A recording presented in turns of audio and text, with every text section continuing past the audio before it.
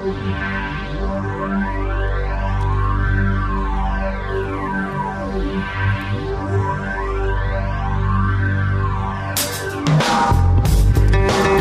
and gentlemen, Greg Pripps. Now you're messing with a son of a bitch. Now you're messing with a son of a bitch. Fuego, once again, the smartest man in the world, Brewcast takes to the ether here. From the commodious confines of the airless box located halfway up the building here in Bristol Square, across the street from the chip shop, where everything is all mayhem. Please, let's take the music down a little bit. There we go. We're at the Gilded Balloon, ladies and gentlemen, here. The most vaunted of all the venues on the legendary Edinburgh Fringe, which started in 1854.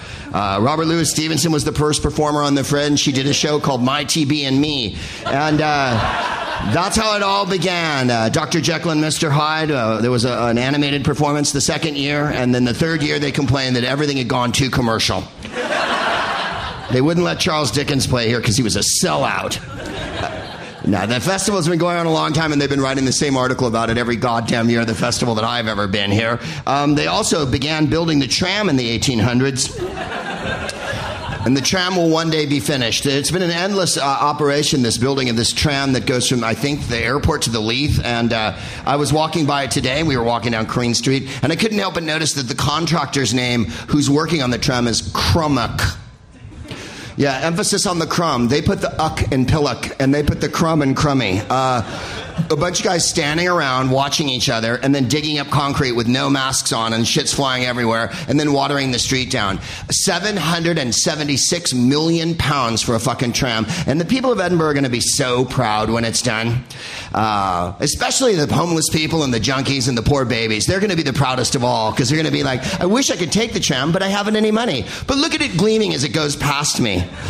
Oh my God, I'm so glad that white people can live in corporate glory forever. This is the best day ever of my... crunch. The one best part of the tram not being built yet is that unlike Amsterdam, you can't be hit by it. You can stand right in the middle of the goddamn tracks and pull your pants down if you want, like Braveheart, and no tram comes. And there's fantastically on the bus shelter, a really sad one on Queen Street that says, this bus shelter is no longer available or whatever. Like, no shit. It's surrounded by fucking debris like Prague in 1939 or something, man. Yeah, no, you can't have that. But I love it here. There's some, the stunning majesty of the castle silhouetted against the sky, the torches set ablaze at night, the fireworks over the tattoo, the majesty of Holyrood House and the ruined abbey, the fabulous greenery of Carlton Hill as you ascend to the top to look at the incompleted Acropolis. I don't know if our people who are out there listening in Proopcast land, if you've never been to Edinburgh before, you really must come because... Carlton Hill is a real stop, and at the top of it they started to build an Acropolis to celebrate Europe's victory over Napoleon, and they never finished the Acropolis, so it's half an Acropolis, which is Scotland in a fucking nutshell.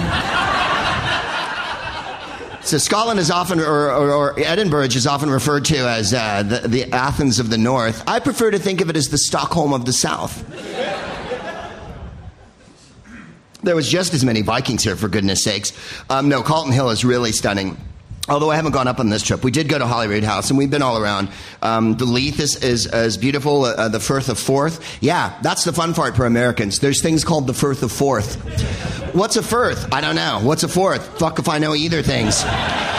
I know that's not the third of third, and it's not the second of fourth or whatever. It's the third of fucking Firth of Fourth. And then on Broughton Street, hilariously, a pub called the Firth of Froth. We've moved one letter and we've created humor. It's called a pun. Don't fucking knock it. It's better than improv. Here we go. The festival goes on and on. This is my last night here. We'll be going back to London tomorrow, but I've had a wonderful time while I was at the festival. I've seen so many awesome people. If you haven't seen The Lost Voice Guy, go see The Lost Voice Guy, because he is a riot. His name is Lee, and he had cerebral palsy, cannot speak, so his whole act is out of a fucking computer, and it is fucking genius. It really is. If I could use the word fucking as an adjective more, I would think I would do him more of an injustice than I even meant to do. He is marvelous, let me put it that way, and redolent with wit. I think you'll go in one way and come out another, if you know what I mean. I mean by your own mindset. I don't mean you'll go in one way and then you'll come out bent over backwards or whatever. You'll come in on 2 feet and you'll walk out on all fours, panting like a German shepherd. He's fantastic. I want to thank everybody who's helped us out while we were here. Karen Corn, who runs the gig, and Rosie and Neil, Fiona, Will, Hannah, Emma, everyone. Kittens, I've just forgotten her name. She's going to man the mic later. Kate, who's been here. I've had so much help from everybody at all my venues here, and I want to thank you for that. I know you guys don't like sentimentality, but tough shit. I'm a middle-aged white guy, and I get to be sentimental now. You're lucky I'm not crying. And I had some chips, and then usually I would have them with salt and vinegar, but she put sauce on them and I didn't know what it was, and then it was brown and it looked like it came out of a buffalo, and I started to cry, and then we were over on Broughton Street, and Broughton is one of the cute boutique-y streets around here, and there's a newsletter at the liquor store there. Surprise, I was at the liquor store on Broughton Street. What were you doing on Broughton Street? Getting a delightful spot of lunch, or perhaps some brunch, or maybe visiting one of the health food stores? No, there's booze.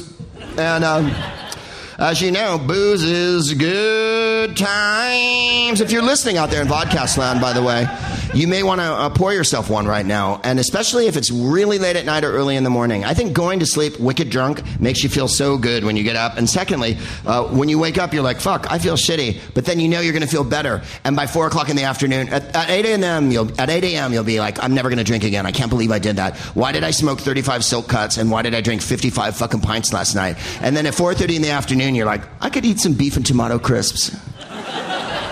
Maybe just a small jam. That's what's the excellent part about alcohol. It gives you the false courage to keep drinking it day after day. And if you have any weed, fucking light it up, dude. Well, I'm about to. Well, light it up, dude. So I'm on Broughton Street, and they have a little news magazine there, and it's called, and I can barely get this out, and this is why I love you here in Scotland, Spurtle. Oh, gross. I've got Spurtle all over me. I can barely clean this off. I hardly know you. We just met in the men's room. Why did you do that? What does Spurtle mean? It's a wooden stick you stir your porridge with. Thank you. I get the idea that it isn't by the laughter of the crowd. Is it a wooden stick, or is it what you wipe off the wooden stick after your... Spurtle. Is it really? That's what it is? That's fantastic. Porridge, to translate to Americans, because we're super parochial and literal, is like breakfast cereal that's warm in a bowl, like oatmeal or whatever. You've heard of peas porridge hot, peas porridge cold, peas porridge stirred by Spurtle 3 days old. The Spurtle is Broughton's independent stirrer. Oh, you're right, see? If I'd read the banner underneath, I wouldn't have doubted your veracity in any way. I guess I owe you about as big an apology as I've given anyone I've ever had social intercourse with. You guided me toward the giant wooden stirrer that mushes my porridge, and I spurtled all over that idea. Broughton's independent stirrer. Free, it says. Under siege from seagulls is the first article. I'd like to take you, if I may, on a very strange voyage.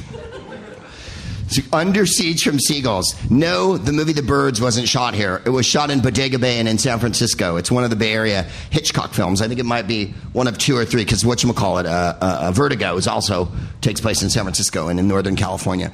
But he could have shot The Birds here, because seagulls are fucking running wild. Stand by for this article. You hear them all the time. Even in the flat I'm living in, I hear them wheeling and keening every morning. And then my favorite noise they make...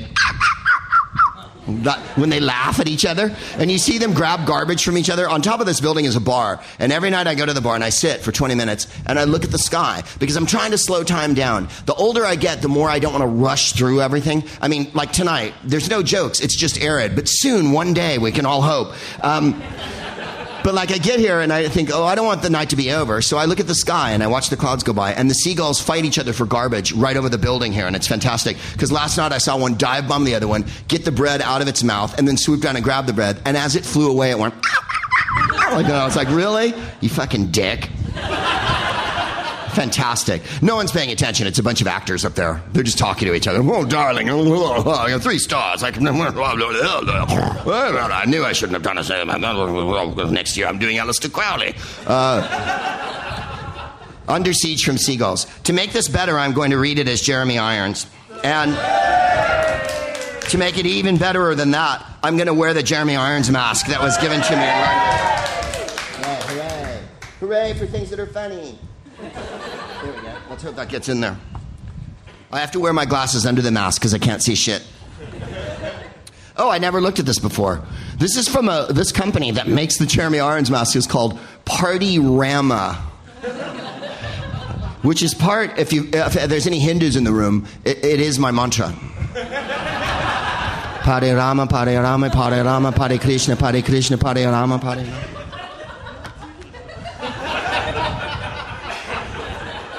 Under Siege from Seagulls. Noisy and intimidating neighbours made many Broughton residents' lives a misery last month. The problem stemmed from seagull chicks. On roofs, basement steps, and in back greens, fouling wherever possible and screeching to their circling and aggressively defensive parents. Isn't it the job of seagull parents to defend their chicks? I think that the aggressive and defensive parents have every reason in a town where people are digging up the street endlessly till the end of time. And sometimes the level of garbage is suspect, if you know what I'm saying. There was a dead bird in front of a church on Broughton Street for 4 days this week, you guys. Finally, my wife said today when we walked by it, I miss that dead bird. Someone had finally picked up the fucking rotting carcass of the dead bird. Sanitation is not the highest order of business here in Edinburgh. There's also been a bottle of wine in front of my flat for 2 days, and I feel so shitty about leaving it there. Janice Donaldson of 4th Street had 3 chicks at ground level near her flat, and despite the hot weather, was soon reluctant to go out.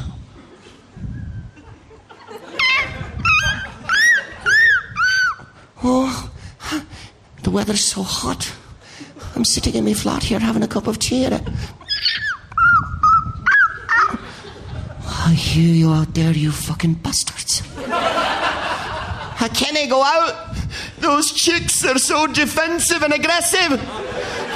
Wheeling and keying and eating all the garbage out there. Oh, God, I'm starving to death. All I've got's left 2 tins of baked beans and an iron brew. I've got to go out to Broughton and get me sustenance. No, I can't go out. Her tomcat was similarly anxious. Janice, you mustn't go out. You'll be fucking eaten to death. The seagulls are waiting to feast off your carcass. It's your enormous head. They think it's a pizza. Because it's so round. She suspects many of the troublemakers originate from 4th House. We're calling baby seagulls troublemakers. Do you think seagulls act like that? Like they have gang names and shit? We're called the flying dickwads. We're called the shitters.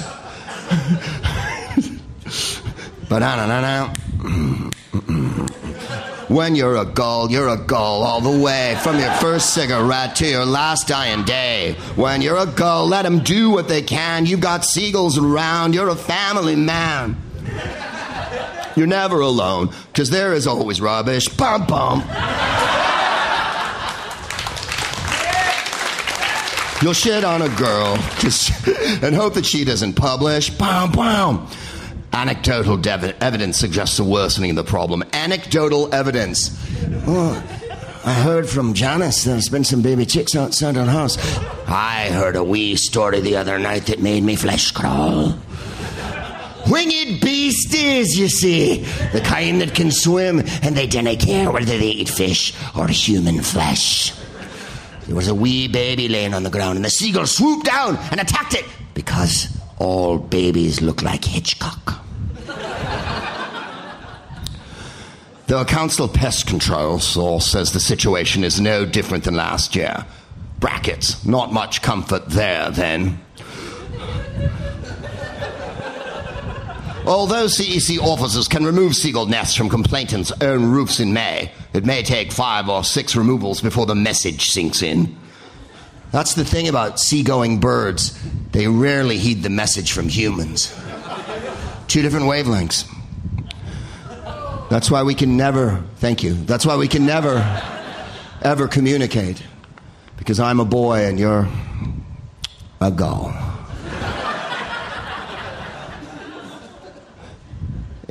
They are powerless to intervene at other times. The birds do not count as vermin and enjoy protection under the Wildlife and Countryside Act of 1981. In the seagull world, there is no such thing as an ASBO. In the seagull world, there's no such thing as fucking Jeremy Irons or people or who cares. Because they're seagulls. You know what they want to do? Eat garbage and shit on you. That's what they fucking want to do. And then get in fights with each other and laugh.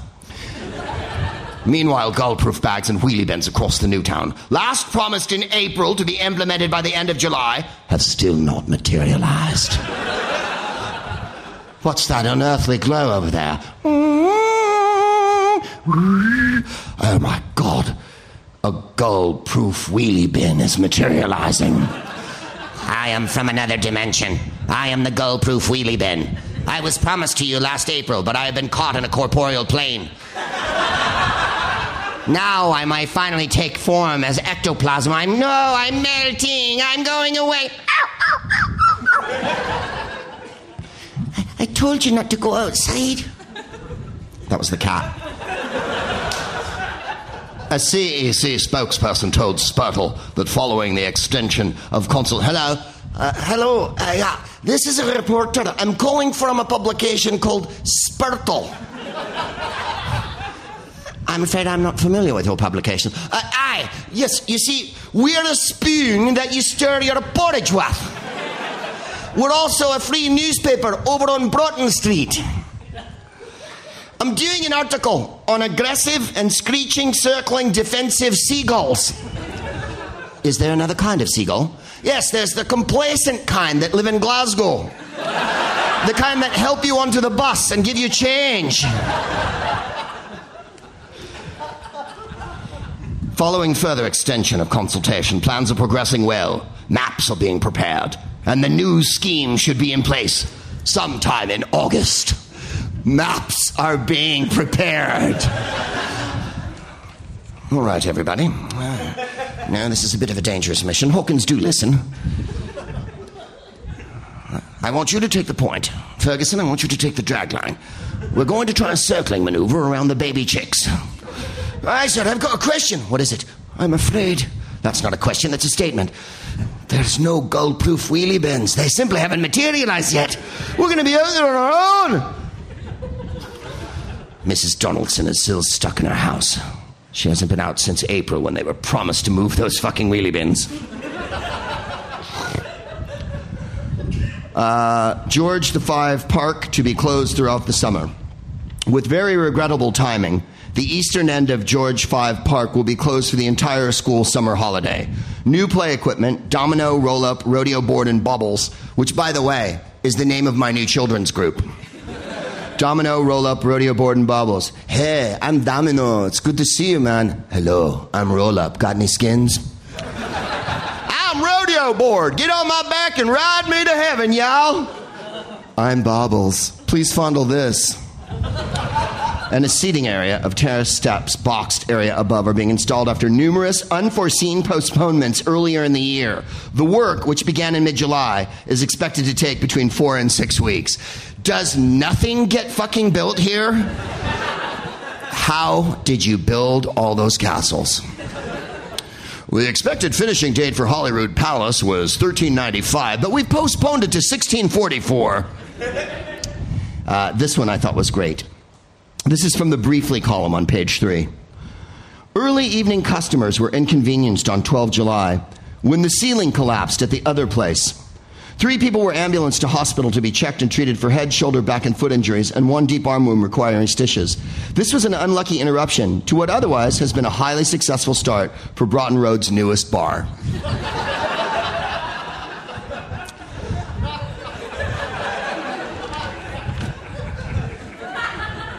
I'm trying to get my mind around how you measure success here in Scotland. Pardon me if it takes a few moments of cogitation. Let me get this straight. The other place just opened, and it's one of Broughton's most successful new bars. However, the other night, the ceiling fell down. Hey, I want a pint of IPA. Hey, I can't. It's covered with dust right now. Well, that's a pretty unlucky interruption. Otherwise, this has been the best opening we've ever had. Other than the lacerating head injuries, I've enjoyed the devil out of tonight. Your expectations are so low. You're like the Jews of the North Atlantic. The ceiling falls and everyone's just like, why me?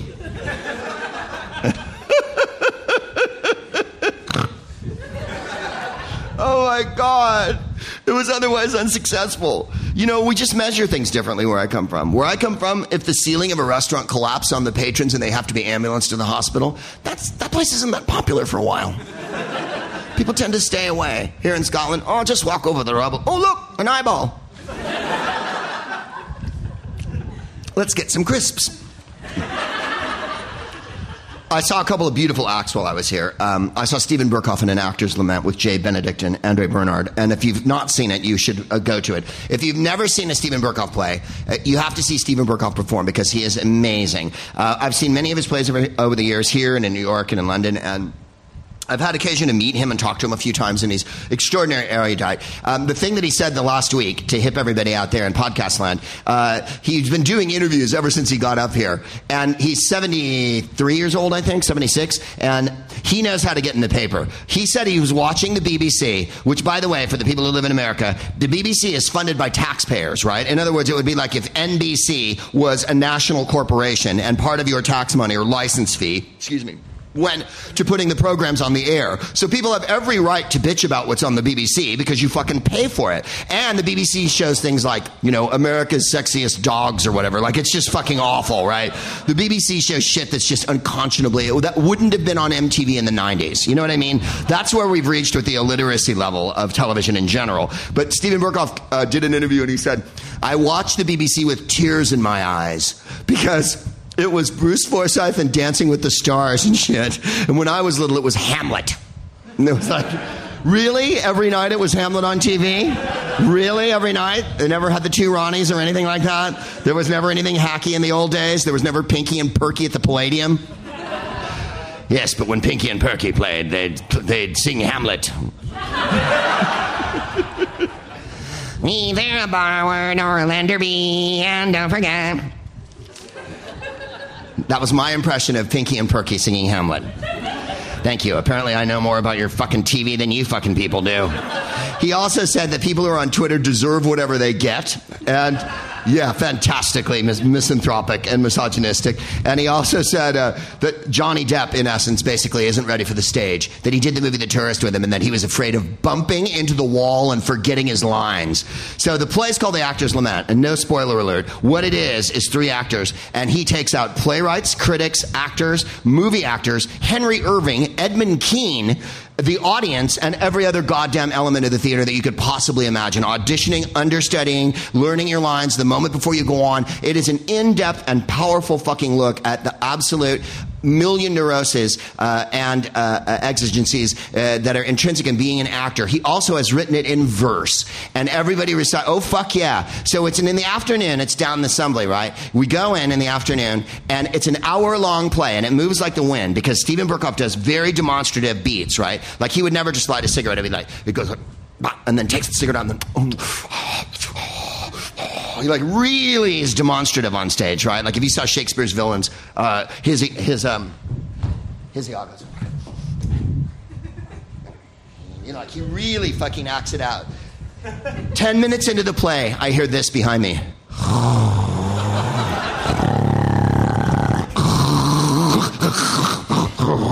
A dude is full on asleep, head down, like a bladder on a stick. You know this one? And I look back behind me, like, could you? And the woman is sitting next to him, won't fucking do anything. And I was like, come on, It's your responsibility as an audience member, if someone is asleep at a production, to touch their leg, okay? You don't have to shake them, you don't have to fucking touch them. Because he woke up when Burkhoff declaimed. The next time he woke up, Burkhoff went, no! Like that, and then he went, ah! Like that. And then another 5 minutes later, Like, God damn it. It's an hour. You don't have a fucking hour's worth of attention span. Have a coffee. You know what I mean? Take some meth. We're in Edinburgh. Score some drugs. Bring a baby seagull with you. That'll keep you on edge. Holy Christ, the man's a genius. You can't give him a fucking hour without falling asleep and shit. But the woman looked at me and went like this, and I looked at her and I was like, and she... I thought, get over your fucking shyness. If someone is snoring next to you and you paid 20 quid to see the fucking play, go, oi! Boom! And just fucking give them one in the ribs. That'll wake them up. If you have a pen or whatever, just stab them. No one agrees with me. I think people should be allowed to sleep wherever they want, especially during a production.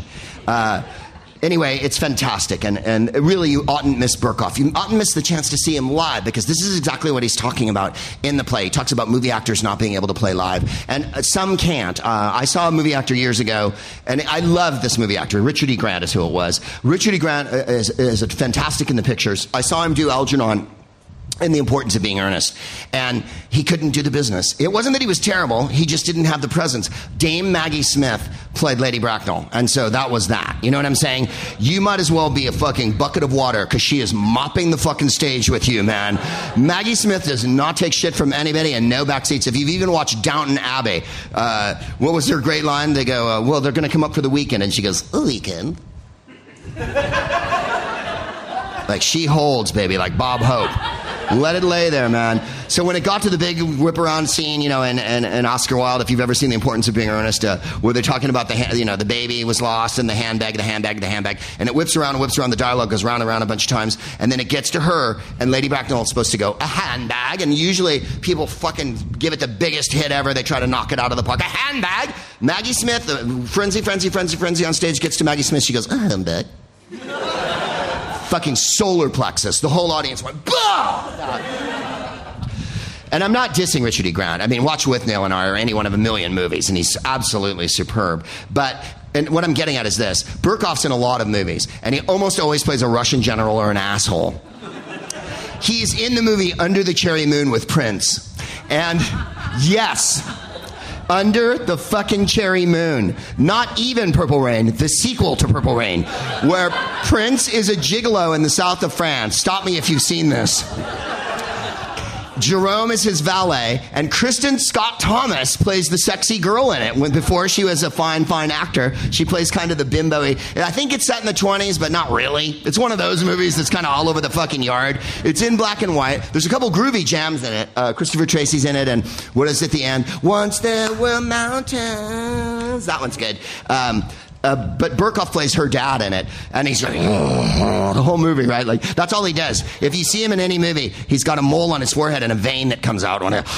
He's in Barry Lyndon. He's in Clockwork Orange. He plays the mean policeman who holds Malcolm McDowell in the scene when they pick up Alex DeLarge, and he goes, he must be a great disappointment to you, sir. He's doing an East End in that one, because he's from the East End. And he's chewing gum, and he goes, you want me to hold him or you hit him? And then he's in, he's in a fantastic Avengers episode where he plays a bad guy. He's also in, is it Octopussy? Is that the one? He plays a Russian general Octopussy. He's also in Cindy Crawford's movie, Fair Game. Oh, fuck yeah. So his movie career is, how would you call it? Checkered. Exciting in a way. I mean, who gets to work with Prince? So I ate dinner with him once, and I said, you were in Under the Cherry Moon? And he went, yes. Terrence Stamp dropped out, and I'm the same size as him. I said, what was it like working with Prince? He went, the little man. You would do a take, and then you would hear the little man come on his boots. Clack, clack, clack, clack, clack, clack, clack, clack, clack, clack, clack, clack. The little man. Fantastic. So you have to see him live, because he is unbelievably engaging live. Don't deny yourself this opportunity, because people pass away and then you don't get to see them. Like, I saw James Brown before he died. I never saw Johnny Cash. I never saw Frank Sinatra. But I've seen Merle Haggard, and I've seen Bob Dylan, and I've seen the Rolling Stones. Before people die, it's really important to check them out once, because you'll wish you did. Even if they're really old, they still have the goods. You know what I mean? Everyone I'm talking about is quite advanced in their career, and they're still bringing big time. Speaking of which, my wife went to see Patti Smith and Philip Glass the other night over at that Playhouse, and they were doing a tribute to Allen Ginsberg. And Allen Ginsberg's the immortal poet who wrote, I've seen the best minds of my generation destroyed. What is it? Naked raving hysteria. I'm getting it wrong. Naked, raving, hysterical, naked, starving, hysterical. Yeah, naked, starving, hysterical. Those are the opening lines to Howl. Now, I'm from San Francisco. My wife worked at City Lights. City Lights is owned by Lawrence Ferlinghetti, the poet, who's still alive and is about 95 years old, and basically just goes around the world being celebrated, which is an awesome job for a poet. Most poets don't live long enough to be celebrated. They just die in obscurity or in an alley or something like that. But Lawrence Ferlinghetti started City Lights with his partner back in the 50s, and if you ever go to San Francisco, you must go there and then go across the street to Vesuvius for a drink. And... trust me, there's baby seagulls all over the fucking place. But Ginsberg was part of the Beat movement and an extraordinary poet, a Jew, a Buddhist, a queer, a radical, a lefty. He would go on TV and have open discussion and fights with right-wing conservatives his whole life. He also played music that was intolerably awful, as well as his exquisite poetry, and Howl and Kaddish being two of his biggies. He was a man of unbelievable agile intellect and enormous range, and influenced, I think, and was a cohort of Kerouac, Paul Bowles, Ginsberg, Jane Bowles, whoever you can think of from that, William Burroughs, decidedly, from that era, and a really beautiful person and human being. My wife told me he was perfectly at ease talking to anyone he met, and he knew exactly when to break things off and make you feel like you were the most special person in the world, and you'd be walking away going, that was great, and it's like you didn't realize that he cut you down, that he ended the conversation because he was so zen. In any case, they did his poetry the other night, and Patti Smith is, Patti Smith is groovy, right? I mean, back in the punk days in New York, she lived with Robert Mapplethorpe. She has an amazing career. And Philip Glass is just an astounding composer. I've had that unbelievable pleasure of doing a couple gigs, and I don't want to say with him. It's not like, ladies and gentlemen, Greg Proops with Philip Glass. No, it's swirling glissandos of dick jokes and me just reading Jeremy Irons over the top of it, and something, oh yes, they touched my knob, she touched me there, she touched me below the no, I've done a couple gigs with him for the ACLU, which is what we would call troublemakers as opposed to seagull troublemakers, the American Civil Liberties Union, and he's an extraordinary human being and a superb composer, and they played together, and this is the best part. My wife said, oh, it was a fabulous concert, Patti was so great and Philip is so amazing, and she read from Robert Louis Stevenson, because we're in Edinburgh, right? Now, I happen to be staying very close to where Robert Louis Stevenson grew up, right? And we went and looked at the door of the house, and we're like, that's how exciting it is. We also walked by the Conan Doyle pub and went, Conan Doyle was born here, yay, and shit. Now, you guys are over it, because you fucking live here, and all you can think about is the next person you're going to kick in the head when they're drunk. So... evidently, the poetry's gone out of your lives, and you're burned out and have nothing left. All you want to do is stir porridge with a Spurtle and complain about baby seagulls trying to live their fucking lives. So she said, she brought up Robert Louis Stevenson and went, I went to his house today and looked at it, and I'd like to read you a poem, because in America when I was little, and obviously when Patti Smith was little, we were given A Child's Garden of Verses as one of our first poetry books. That might have been the first poetry book a lot of Americans were introduced to. Now, as I've said before on the show, we don't read poetry in America because it's not printed on money. So... she read that, and then we're in the bar last night, and it was after she saw the Patti Smith show, and Steve Frost, who you may know from Whose Line Is It Anyway, the tall, bald one, or as my favorite description of him here from a magazine called Get Your Crippled Ass Off My Porch that was here in Edinburgh years ago, called him the beardy one whose name you can never fucking remember. He would laugh if I said that to him. He gave me the magazine that had that. I'll give you the entire quote because I loved it so much. It was a magazine called Get Your Cripple Ass Off My Porch. This was 96, 97 in there. And it was about comedy. And they had gone through every comic on the fringe and savaged their ass. And that's what made it so fucking funny. And it said, I'll tell you who's not funny. Any cunt. And that's any cunt mine from Whose Line Is It Anyway? Especially the tall, beardy one whose name you can never fucking remember, who swans into Bannerman's every night like he fucking owns the place. And that one made me laugh so hard. Then it says, no mention of Greg Proops. I wonder why. The next page, full page picture of me, cunt, in like 800 point. Yeah. I never stop laughing. I remember showing it to someone and they were like, oh, wasn't your feelings hurt? I'm like, no, that's the highest honor in Scotland. They noticed me. They remembered me. They registered me. You're a cunt and you're nae funny. So we're up in the bar having a pop, having a drink, and up rolls Frosty, and he comes up to my wife Jennifer and goes, "How was Patty Hearst?"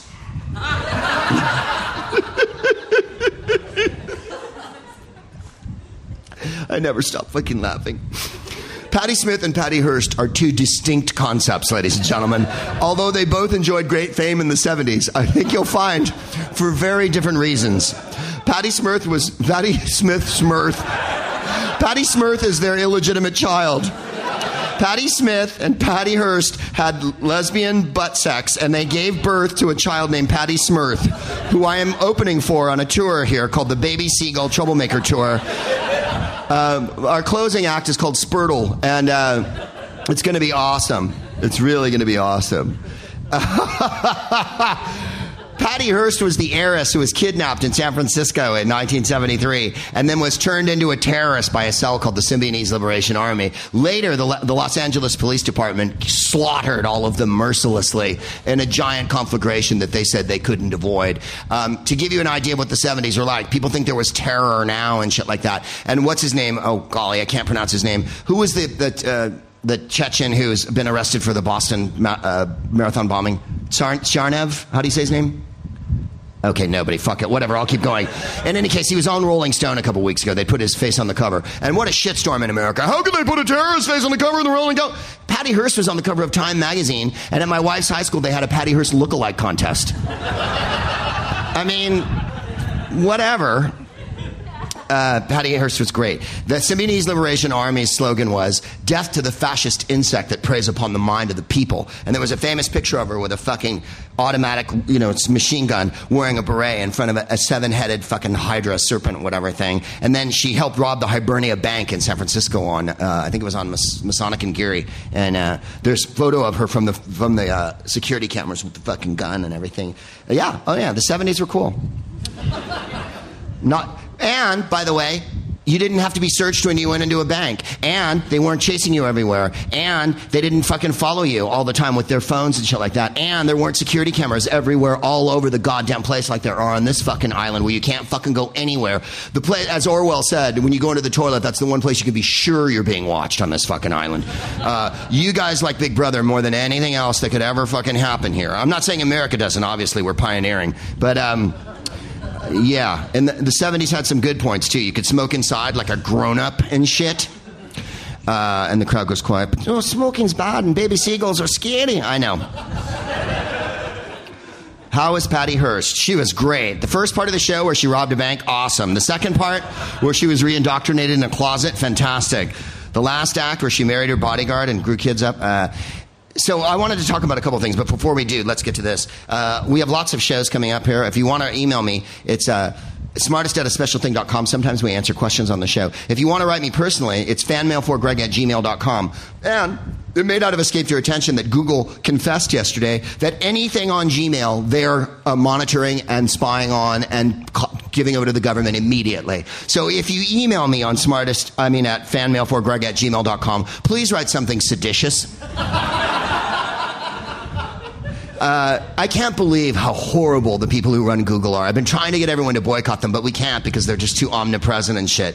They gave information to China, if you recall, when that first started. They've been so helpful and collaborative to the government in every way in spying on our personal lives. What does this have to do with me, Greg? Do you have a child? Well, I do. Does your child go on a computer? Sometimes. Do they ever Google anything? Then Google is giving away what your child is Googling to the government and all the powers that be and all the corporations because they're watching us all the time. Why? Because they're frustrated with us. Why are they frustrated with us? Because they're frightened of us. Why are they frightened of us? Because they're afraid we're going to have an independent thought and not do what they want and not toe the corporate line and not think we live in the best of all possible worlds because 1% of the fucking population has all of the goddamn wealth and the rest of us are left to fight over crumbs like fucking seagulls in the tram line. When they're spending $776 million on a useless fucking boondoggle that the buses were perfectly well capable of fucking handling, then you know exactly what's going on with corporations. The American defense budget is so extraordinarily fucking obscene that I can barely get to bed each night thinking about it, which is not exactly how I go to bed. I count predator drones.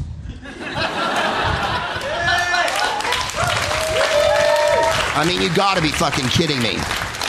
I read this yesterday. So Gmail, the Gmail that people write me on personally, and I do read them all. I haven't answered them all lately, but I do read them all, is completely monitored.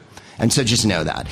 Let's see, what's coming up? We'll be in Chicago at Up Chicago on September 4th. September 6th we'll be at the Howlin' Wolf in New Orleans. September 11th at Denver at the Comedy Works. September 16th, these are all podcasts. We'll be doing the Greg Proops Film Club at the Cinefamily in devastatingly glamorous Hollywood. And we'll be showing the awesome 2000 film with Ian McShane, Ben Kingsley, and Ray Winstone called Sexy Beast. Yeah, it's fucking a cracker. No, yes. I'm afraid I'm going to have to turn this opportunity down. I'm afraid you're going to have to turn this opportunity, yes! September 19th, we'll be in Vancouver at the Fan Club. October 6th, we'll be at the Comedy Bar in Toronto. October 8th, I think I'm performing at a bar that sells marijuana in Toronto called The Underground. We'll get that settled. November 14th, we'll be in Calgary.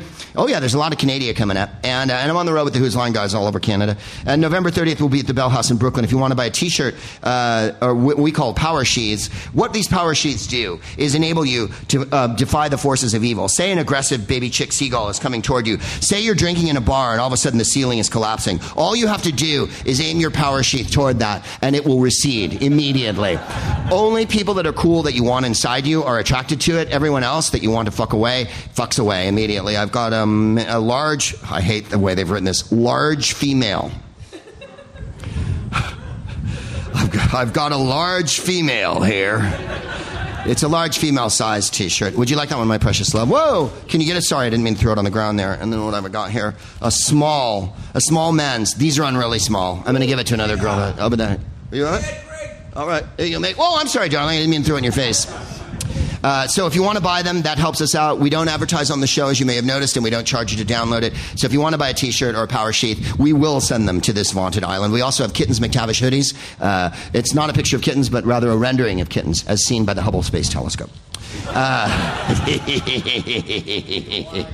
You what? It does have evil eyes. I bought it at a Christmas fair. That's how you know it's evil. I want to talk ever so briefly, and then I want to take some questions here, the boring, preachy part. A couple of quickies here before we get into it. Here's the boring, preachy part. Halliburton, this is from a paper from several weeks ago. Halliburton was the company that Dick Cheney, who was president of the United States during the Bush administration.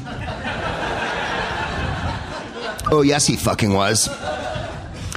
He was the CEO of that corporation. George Bush asked him to lead a panel to determine who he should have as his running mate when Bush ran in 2000. And Dick Cheney, at the end of several months of heading this panel, determined he should be the running mate.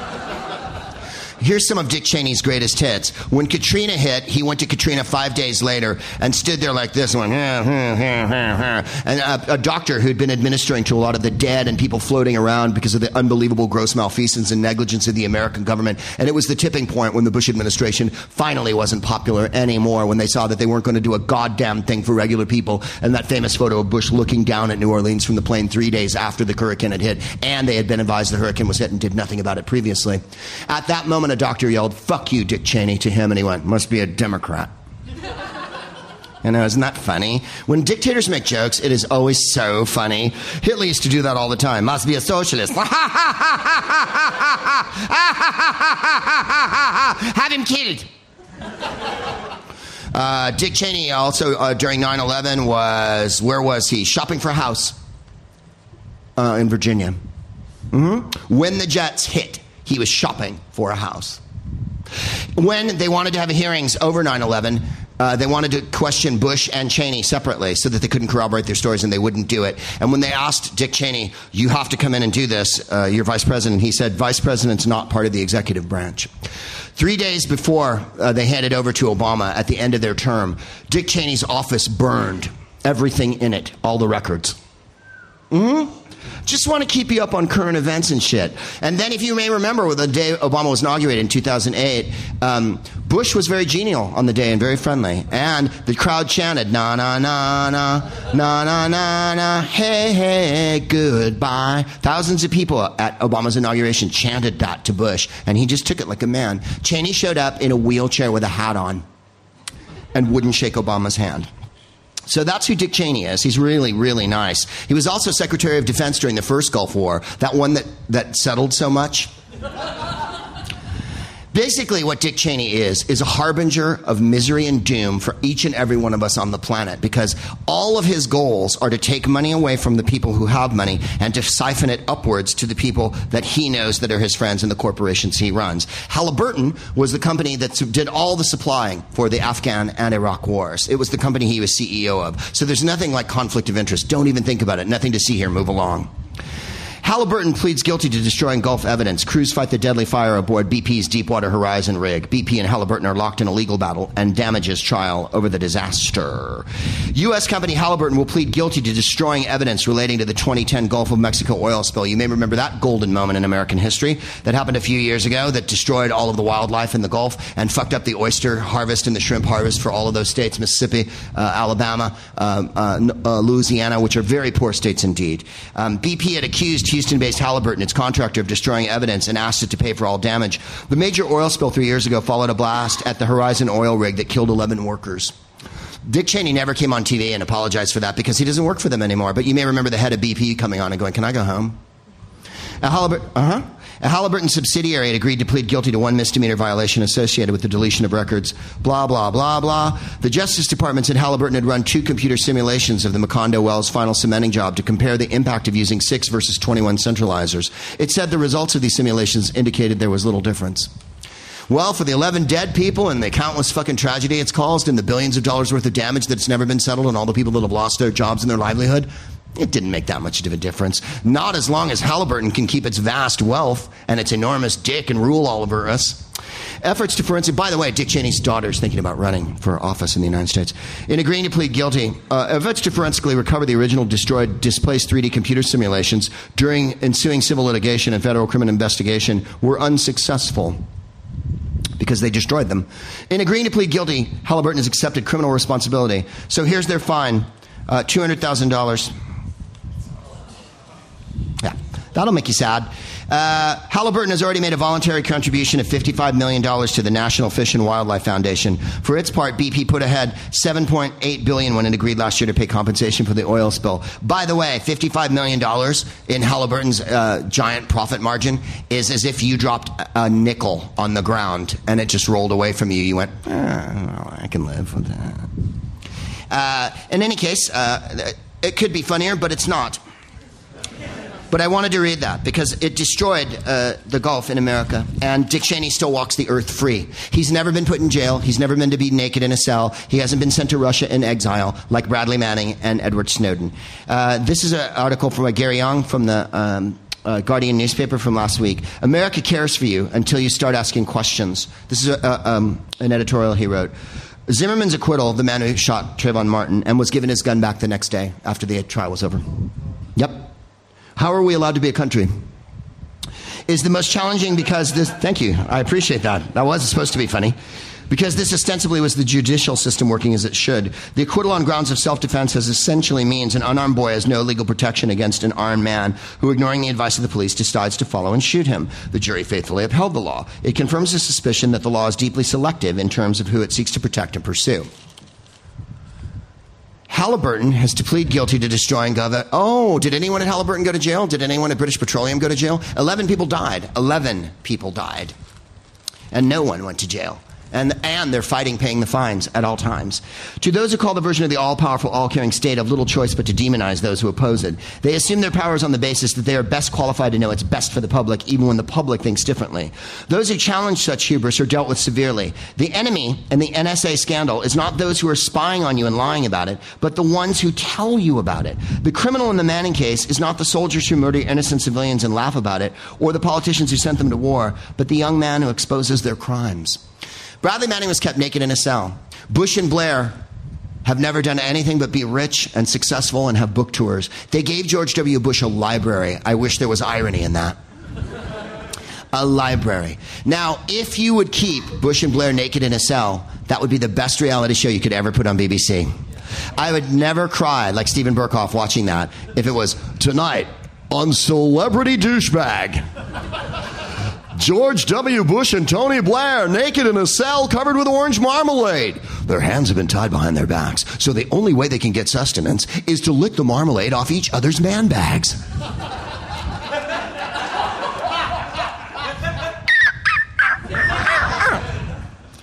That's what I'm talking about. You know what I mean? I think, and 3 days ago, before this podcast,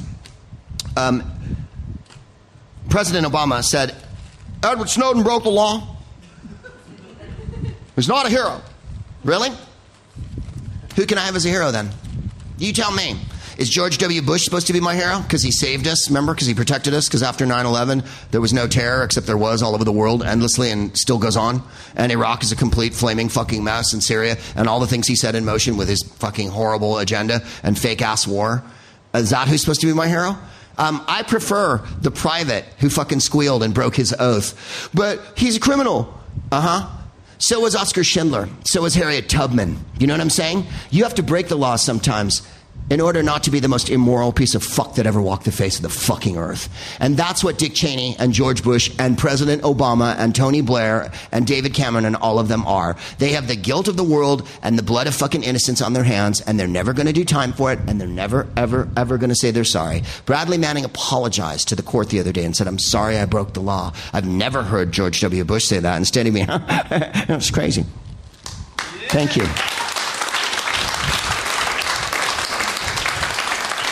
Is it going to happen? No. Can we keep pressure on them all the time? Fuck yeah. How do we do that? Don't vote for anyone. Campaign for stuff you like. All politics are local, as you know. If some shit's going down in your neighborhood, like ceilings are falling in restaurants, or they're building a fucking boondoggle tram in front of your business and it's killing your business, that's when you fucking sue, and that's when you organize and shit like that. You don't have to keep these cocksuckers in office. Because they are so afraid of us, you can't imagine how afraid of us they are. Otherwise, they wouldn't be banishing people. Who's supposed to be a hero, right? Obama said Snowden's not a hero. He's banished to Russia. And our Attorney General said, if he comes back home, we promise not to torture or execute him. Well, there's a fucking friendly offer. Come on home! Come on back. We promise not to hang you upside down and stick a cattle prod up against your man sack. Don't you want to come back? The state is right to be worried, for while it has aggregated power, it has failed to garner the influence to sustain or justify it. Manning said he hoped that releasing the cables he would spark worldwide discussion, debates, and reforms. The leaks informed the Arab Spring, revealing the venality of the leaders and the complicity of the U.S. When Snowden came out as a whistleblower, he said his greatest fear is that nothing will change. As Obama moves to modestly reform the NSA, the public he claims to be protecting shows growing support for Snowden. Neither the government nor the neither the government nor the judges have been able to point, and this is a good one here, has been able to point to a single credible example of how its secrecy, neglect, deception, or persecution in these cases has protected anybody or anything. You tell me when the government's allowed to do this shit at complete laissez-faire, free will, they do whatever they want. We're not protected from terrorists. We're not protected from anything.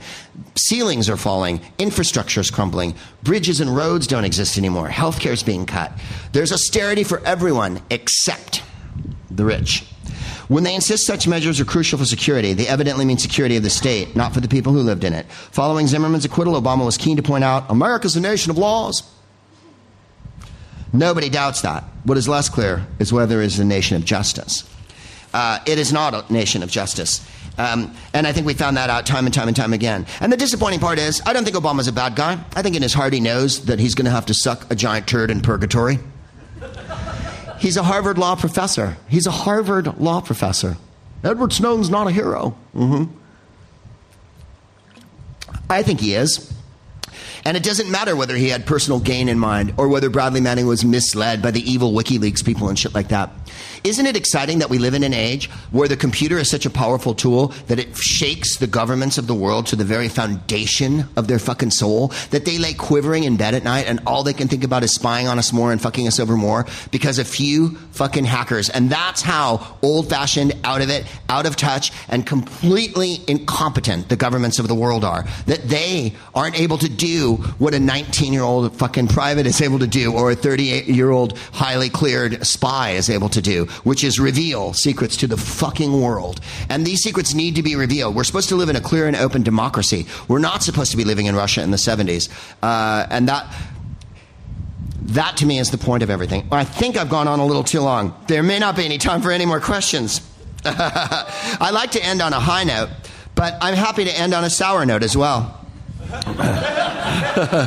Because it is a rainy night here, and it's also a very warm night. So there's that sort of Cambodian killing fields air outside, which is so appropriate. Instead, let me just say this. Neil, cue up that Patti Smith song, because Patti Smith had quite a lot to say, and this one's called Till Victory. That people, as Patti Smith said, have the power. And never don't believe that. We do, and I didn't mean to use a double negative there. Believe that. We have the power. The government doesn't have the power. The government's quaking at their boots. They're based on us.